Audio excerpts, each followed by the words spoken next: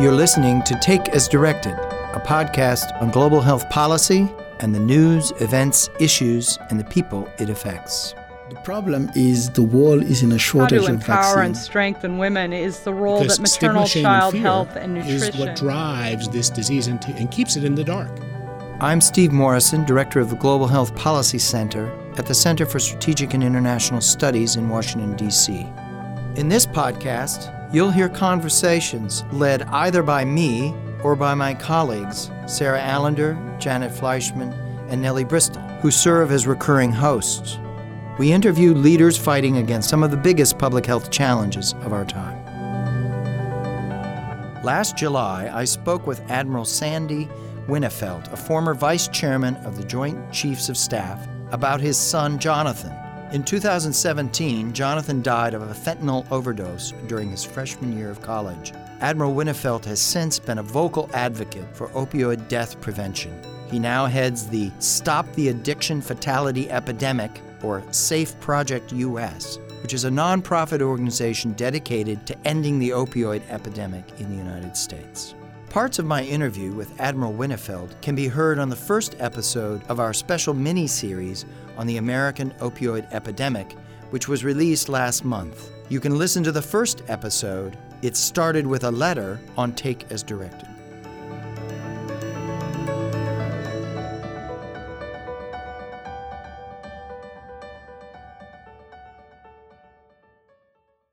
Thank you so much for joining us here today, Sandy. Maybe we could start by having you talk about your son, Jonathan, and his struggle with anxiety and depression and addiction, and your own experiences in attempting to cope with that.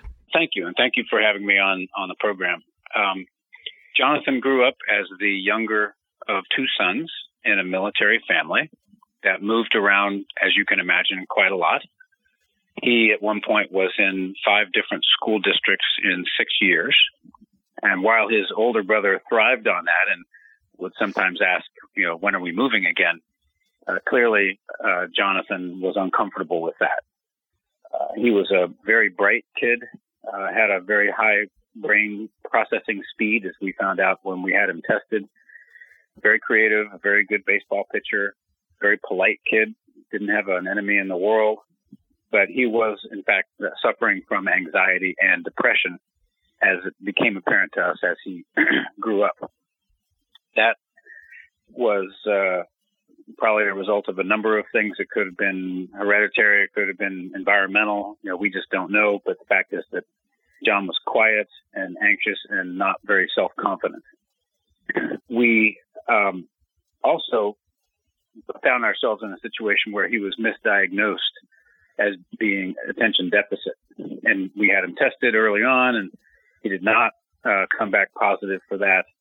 But as he got older and older, it's sort of such an accepted thing now, and I think there are probably pharmaceutical companies pushing this, but he was eventually diagnosed in junior high school or early in high school with having attention deficit, and we finally gave in and agreed to have him get a prescription for Adderall, which is methamphetamine, which is probably the worst thing you can give somebody who has anxiety, as we now know in retrospect. And what we soon discovered was that Jonathan was self-medicating for his anxiety and depression. It started with alcohol and marijuana, proceeded into benzodiazepines, Xanax. And we did not know, but in hindsight, we suspect, of course, that he was also experimenting with opiates, including heroin. We discovered his use of alcohol when we saw alcohol disappearing from our own shelf, and my spouse Mary confronted him with this, and he was very open. He said, "Look, I've got to have this in order to come down at night from the Adderall." So one thing led to another, and if there are really 3 pathways into an opioid addiction, one being an overprescription for a medical procedure, a dental procedure, something like that. Another being what we would call the party path. John was on the 3rd path, and that is self-medication for a mental disorder, and in his case, anxiety and depression. And so that's what led him into the downward spiral of addiction that eventually claimed his life. So tell us a bit about, once you've reached this point where you recognize that he's suffering from this dual diagnosis of anxiety, depression, and addiction, you then begin to seek treatment options, and you're dealing with the TRICARE, the realities of what's available in terms of insurance, but also what's available in terms of the cost and the proximity of adequate treatment facilities. So you enter that whole experience. Tell us a bit about how that unfolded. We were initially, I guess in the end game, focused on his anxiety and depression that was leading to substance abuse. It wasn't so much focused on what we thought of as addiction. We didn't really think of him as being addicted at the time. We just knew that he was doing things he shouldn't have been doing in order to compensate. So we had him in counseling. We ultimately had him talk to a psychiatrist who was able to get more out of Jonathan than the counseling folks got. And we started to think about getting him into intensive outpatient treatment for his anxiety and depression and substance abuse.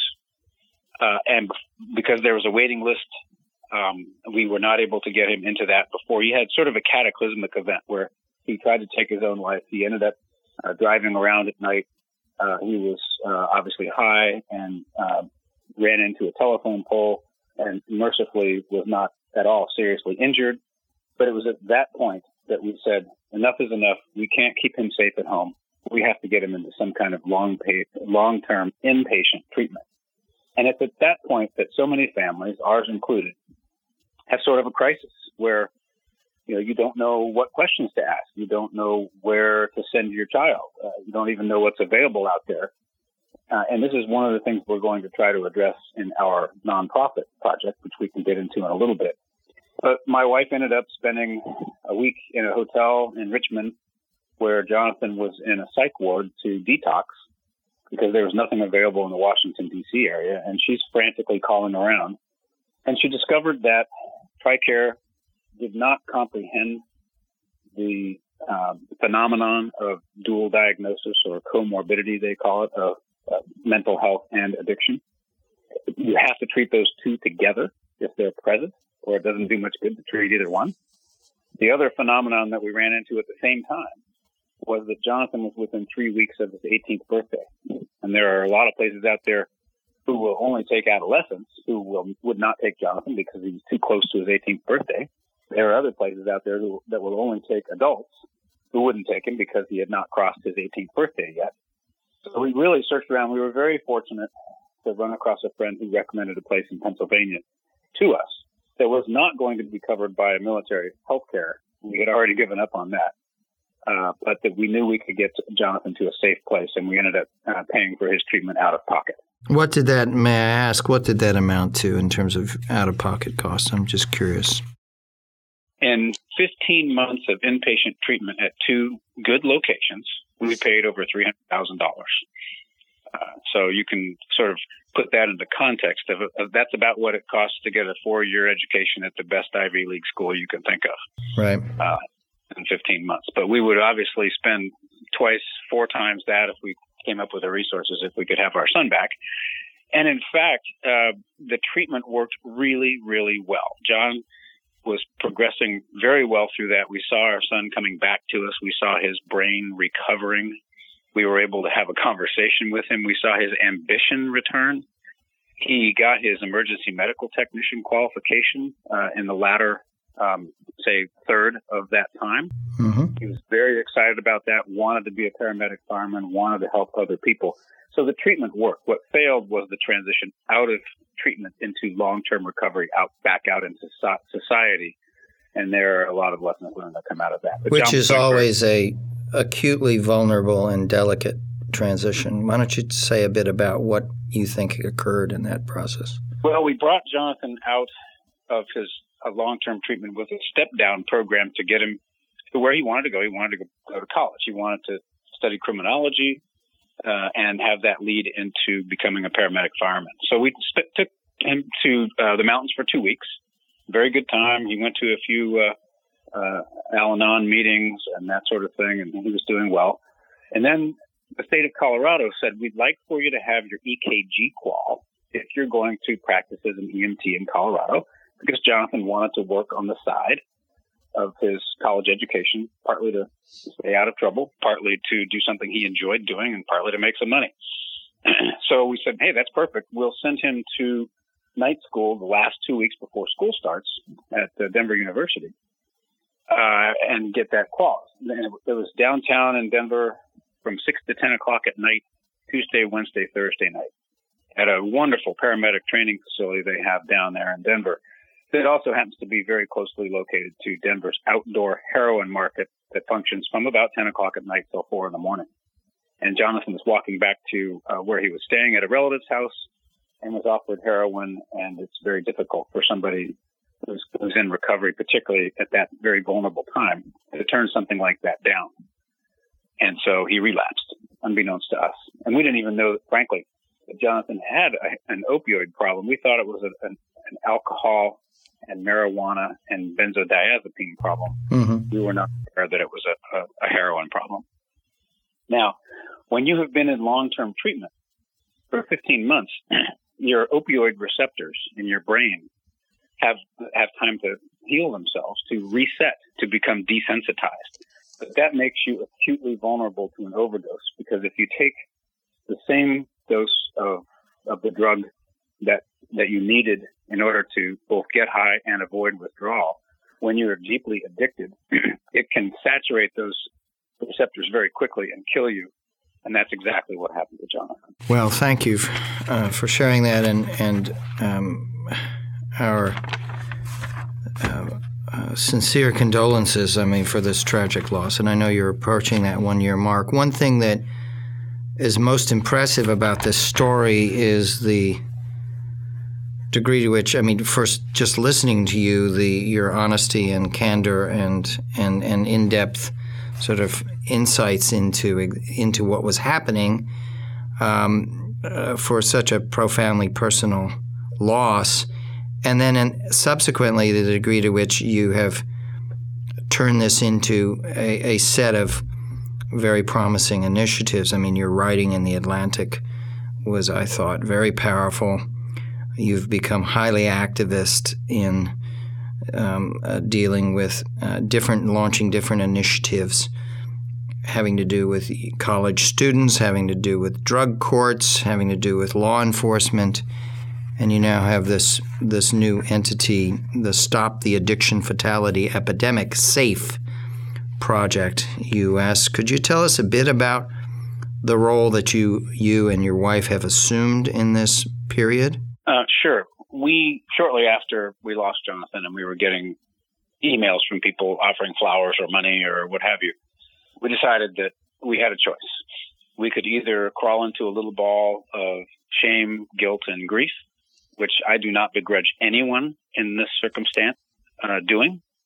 It's what your natural instinct is. Or with 37 years in the military, knowing how to get things done, a good, powerful network of friends who could be supportive, help put our arms on the oar, as it were, and row along with a number of other great people out there trying to reverse this epidemic and do our part. And we decided to do that. It is a big decision because you know that you're going to now be exposing yourself to a daily reminder of what has happened to you. But we felt it was very important that we do it. And that one of the most important things in overcoming this epidemic is conquering stigma, and that we were not going to be stigmatized by this, and that perhaps if we stood up and talked about it openly and freely, that perhaps it would be another way of advancing the country's understanding that this is a disease, not a moral failing. So we started to think about how we wanted to organize this entity.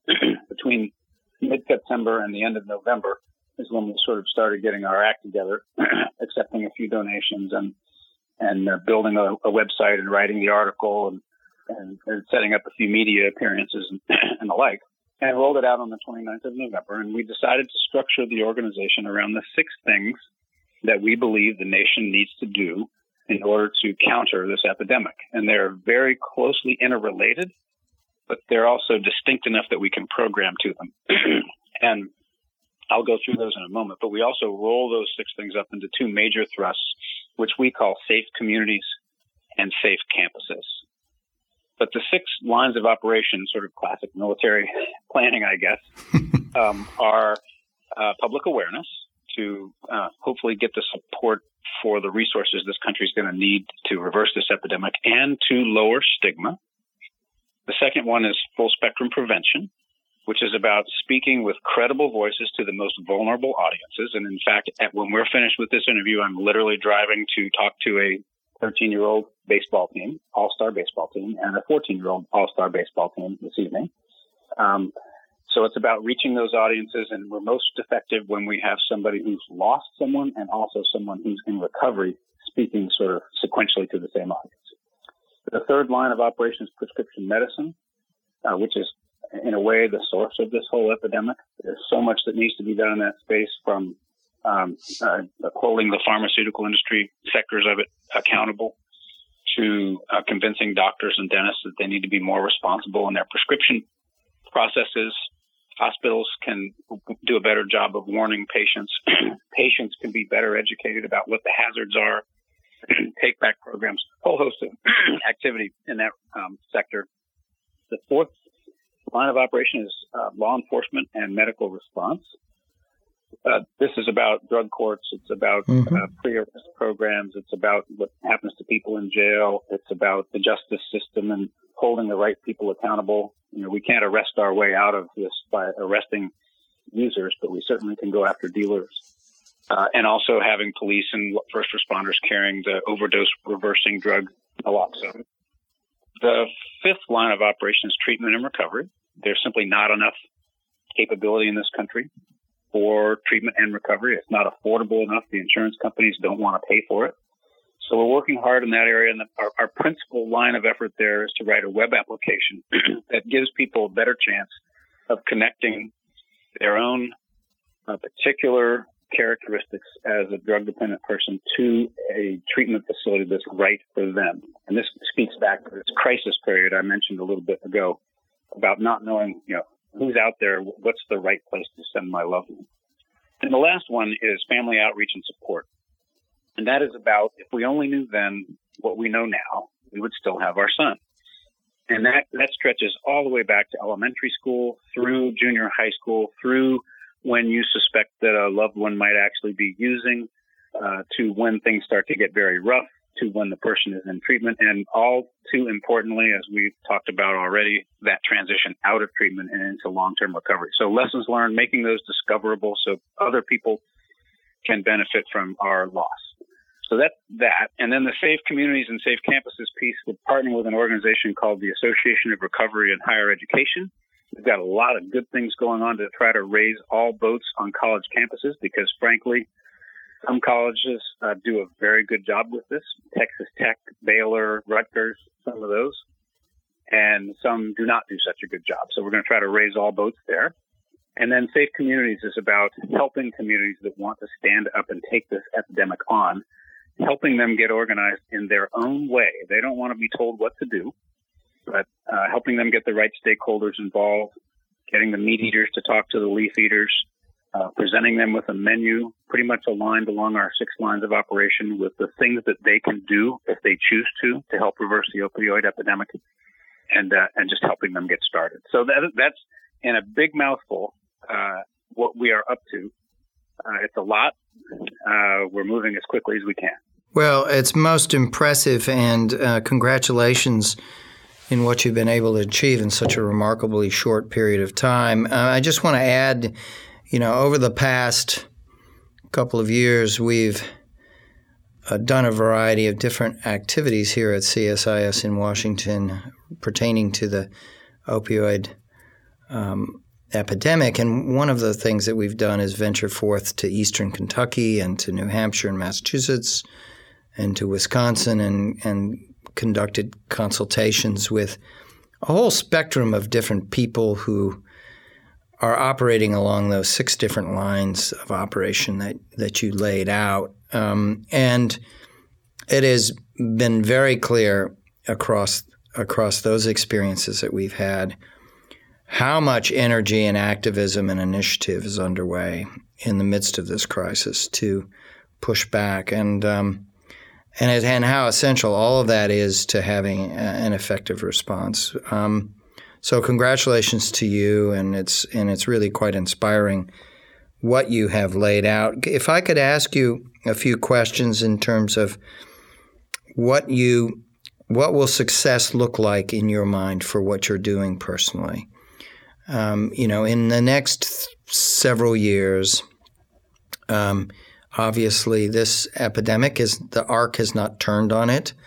CDC, we spoke this week with CDC Director Robert Redfield was here for a dinner focused on polio, and in talking with him about the epidemic, the opioid epidemic, which is one of his top priorities, he indicated, well, we will soon be issuing new national data, and it's not going to be happy data. It is going to be rather alarming. So we haven't turned a corner. We haven't bent the arc of this epidemic, and so people like yourselves are going to be essential in moving forward. I just, as a strategist, as someone who is thinking strategically, what will success look like for you personally in all of the different endeavors that you're pushing out right now? Well, you're asking a really important question. And in this business, it's very hard to measure the output of a single organization. It's easy to measure the input, but it's hard to measure the output of a single organization. So the approach that I'm taking is sort of threefold. One, we are going to measure our input, as it were, in that how many people are we reaching? How many communities are we reaching? How many hospitals do we persuade to put up the right kind of signage so that patients are presented with the notion they ought to talk to their doctor about, opioids? A whole host of measuring our activity, hopefully focused in the right areas to make sure that we are actually doing everything that we can when we wake up every day and say, how can we save a life? That's point one. Point two is something that we really can't measure directly, and that is our own contribution to what hopefully will be the reversal of this tide that you're talking about. If we see that arc bending, we see it bending in places where we've been, perhaps a community that we help, where we can measure actual outcomes in a particular community that we've helped. That will be very useful, but of course, overall, nationally, we want to see that arc bend, and we'll just take some pride in knowing that hopefully we had something to do with that. The third thing is really sort of a qualitative output measurement. And that is, when you get an email from somebody that starts, I'm sitting in a hospital emergency room right now with my 14-year-old son who is addicted to opioids. And we've decided we're going to take control of this thing and we're going to get him into long-term inpatient treatment. And the reason we're here is because we read your stuff. That makes you sit up and say, okay, I can keep doing this. I think we're going to make a difference. And we do have those anecdotal pieces where people have told us that we have impacted their lives, that we have convinced them that they need to do something, take some kind of action in one of those lines of operation. And that sort of keeps us going. So it's a tough question to answer, but we're focused on that every day, trying to have a positive, measurable outcome on this crisis. I'm also struck that you've put an emphasis on colleges. Obviously, your son was at the beginning of his college experience when he passed. And colleges struggle, I think, to figure out what more they need to do to be better equipped for this. Are you feeling like the moment's ripe in your own experience, ripe to engage the leadership of colleges and universities to really sit up and pay attention in a new and different way? Yeah, I absolutely do. And I'll tell you, I was just down in Houston. I think I mentioned at a conference of the Association of Recovery in Higher Education. And I wrote an email to the chancellor of the university where we lost our son, because clearly we do not blame at all the loss of our son on this college. It's not their fault, but there are some things that they could have been doing better. So we've been, engaged with them, prodding, that sort of thing. And I got a terrific email back from the chancellor at Denver University, and it sounds like they are all in, like they really want to make a difference here. And there are other schools and colleges across the country that are standing up, that are deciding to do this. Not enough yet, but the momentum is in the right direction. And we're working every day to try to get more colleges and universities doing that. And in fact, just to put the finishing touches on an op-ed, still not sure where I'm going to publish it, but the title is essentially why you should care whether or not the college your son or daughter is going to have a collegiate recovery program, parentheses, even if your son or daughter is not on drugs. And there are about 6 reasons why it's important that these colleges and universities have these programs. And I want parents to know about that. And so hopefully you'll be reading the details of that somewhere soon, and I'll be happy to forward it to you when it's Please, no, I'd very much look forward to reading that. I mean, when you think about colleges and universities, over the last decade and longer, they've struggled with the dual problem of alcohol abuse and sexual abuse that are deeply intertwined. And you talk to any administrator at a college or university, it consumes an enormous amount of attention, and so this phenomenon, the arrival of the opioid epidemic and the special requirements that come with that, is a new dimension to institutions that really have had to face substance abuse and sexual abuse together in that climate with that population that is, as you point out, is sort of on the edge of becoming adults and then the early stages of becoming adults. You're exactly right. And the sexual harassment, sexual assault piece is awful. It needs to be taken on directly and firmly. The opioid crisis kills people. And also needs to be taken on directly and firmly. And of course, it's all enabled by alcohol and marijuana and the sort of enabling drugs. But so it's a tough population. These young men and women are still developing. Their prefrontal cortex is not fully developed. We like to describe that as a learning Ferrari with no brakes. And one of the addiction is a learned behavior. And so trying to put these kids in a safe environment where there are recovery resources available to them if they need it is just terribly important. And we're hopeful that we can get this momentum that you described really strongly in the right direction where colleges stand up. And, we'll know we win this thing when colleges no longer are wary of putting a poster up that says, hey, if you need help, go to recovery or whatever, because they're worried about somebody touring with their high school junior, seeing that poster and worrying that there maybe is a drug problem at this college. There's a drug problem at every college. And what I'd like for colleges to think is that parents are actually going to be reassured by seeing a poster like that this college gets it, that this college cares about its kids and their health and well-being. And so I want to send my kid to this school rather than, thinking, oh, there's a drug problem, I don't want to send them here. So a lot of work to be done. Yeah. I mean, just as a quick anecdote, my daughter had graduated this spring from the University of Wisconsin in Madison, and we were interviewing the police chief in Madison a year ago this last year, about the arrival of heroin into Madison, and there had been a surge of delivery and the arrival of what were Chicago-based distribution networks that had migrated up into Madison, and the fatalities and overdoses were skyrocketing, and the affiliated other changes that were happening. And the police were extremely innovative in the programming and beginning their own drug courts and the like. And there were discoveries right in the midst of campus of enormous drug stockpiles that were really targeting the campus, but the sense of arrival on campus was not very strong. In other words, this was still seen as a phenomenon that existed largely outside the gates of the university, and the university was still predominantly, I think, concerned around alcohol and sexual abuse. So it is a process, I think, of education and experience. It is, and drugs have never been more available on campus than they are now, and it's something we've really got to be careful of because these are not your parents' drugs. Marijuana is so much more strong than it used to be. Obviously, the opioids were never an issue, and these things can kill you. where these kids' parents never really had to worry too much about that. They were just going to get you in trouble.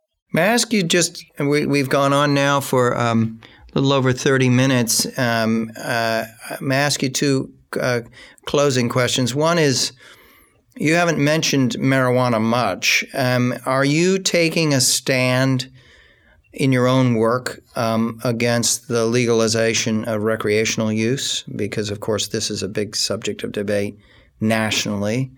I just wanted to ask you, since it figures in some of your writing as part of the story. What is your thinking right now on that question? Truth be told, we're taking a very cautious approach to that. We, on the one hand, know that our son was addicted to marijuana. The marijuana lobby does not want you to think that it's possible, but believe me, it is. And it was definitely a gateway drug for Jonathan. On the other hand, just like opioids, we think there may be a place for medical marijuana. So our approach has been to not alienate half the world that believes recreational marijuana should be legalized, but to perhaps put something in that says maybe it ought to have a 25-year-old limitation rather than a 21-year-old limitation, because the brain is still developing and marijuana does in fact inhibit brain development. That's a fact, scientific fact. It costs a few IQ points. So we are being careful with that. Frankly, we lost our son. We attribute a good bit of that to the fact that he was a marijuana user. So yes. It's a tough one. Okay. And this stuff is so powerful now compared to what it used to be. Let me ask you a closing question, which is about our current national response to the opioid epidemic. President Trump put together the commission on the opioid crisis that completed its work last year. We hosted Dr. Madras here, one of the commissioners and lead authors of that report. There's been various announcements. Congress has become exceedingly active. We've had major increases in budget commitments. We had the 21st Century Cures Act at the very close of the Obama administration, which made substantial increases. So there has been movement. We have a new director put forward to the Hill for confirmation, Jim Carroll, to head up the White House Office on National Drug Control Policy. Secretary Azar has become very active. Dr. Redfield at CDC, very active. Scott Gottlieb at FDA. So there's no lack of evidence of seriousness of purpose and action and the like within both the executive and Congress. From where you sit, how are we doing, and what more needs to happen, in your view? Well, we need to be doing a lot more. On the one hand, I do applaud President Trump for standing up and talking about this publicly last October 26th. I do worry a little bit about some of the messaging, sort of just don't start messaging, which I think when you're 1 inch deep into a very, very complicated crisis, it's easy to fall into that sort of simple solution. But as everybody should know, choice is a very abstract concept in the opioid epidemic, particularly when doctors are prescribing this stuff to people. But there's a positive there that they're standing up and talking about it. I haven't seen the kind of action that I would like to see. I think that the Christie Commission did a really good job. I think it's the most important thing that Governor Christie will do in his entire public career. Now we need to get some of those things implemented, and that's just not going fast enough. I think there are some people in the administration, particularly department heads and the like, ONDCP, Health and Human Services and the like, who are really committed to getting this done. But it's going to take more funding, more effort. And the other thing that's really important to understand is that the federal government can do a lot with funding and policies and needs to. More needs to be done. State governments can do an awful lot, and many of these state governments are really stepping up to the challenge. But this will ultimately be solved at the community level. Communities standing up with all of these lines of operations together, all of their stakeholders singing the same music. And then we've got a fighting chance to get this thing fixed. It's going to take all hands on deck working together. not a public health crisis. It is a national emergency, and that's the way we can treat it. Thank you very much. I just want to close by saying a couple of things. One is how deeply sorry we are for the loss of your son, Jonathan. And secondly, to thank you for your service to our country and your 37 years of service at the highest levels, up to the highest levels. And thank you for the leadership and determination and commitment that you've made in this last period, which is quite remarkable and terribly important. So thank you so much for that. And thank you for taking time today to share those thoughts with us. Well, you're very welcome, and I appreciate being on the program. I will say that they tell you in the second half of your life you should find a way to give back, not giving back in this way with a constant background noise and sadness when you lose somebody to this crisis. But it is what it is, and we're not going to stop until we see this thing turning the tide, and we're just very dedicated to it, and we appreciate the opportunity to talk about it. So thank you. Thank you for joining us for this episode of Take as Directed. We invite you to subscribe so you never miss our latest episodes. Tune into our program's new mini-series dedicated to examining the opioid epidemic. It breaks down the many factors that led to this national public health crisis. If you want to learn more about upcoming events in our work, please visit the CSIS Global Health Policy Center program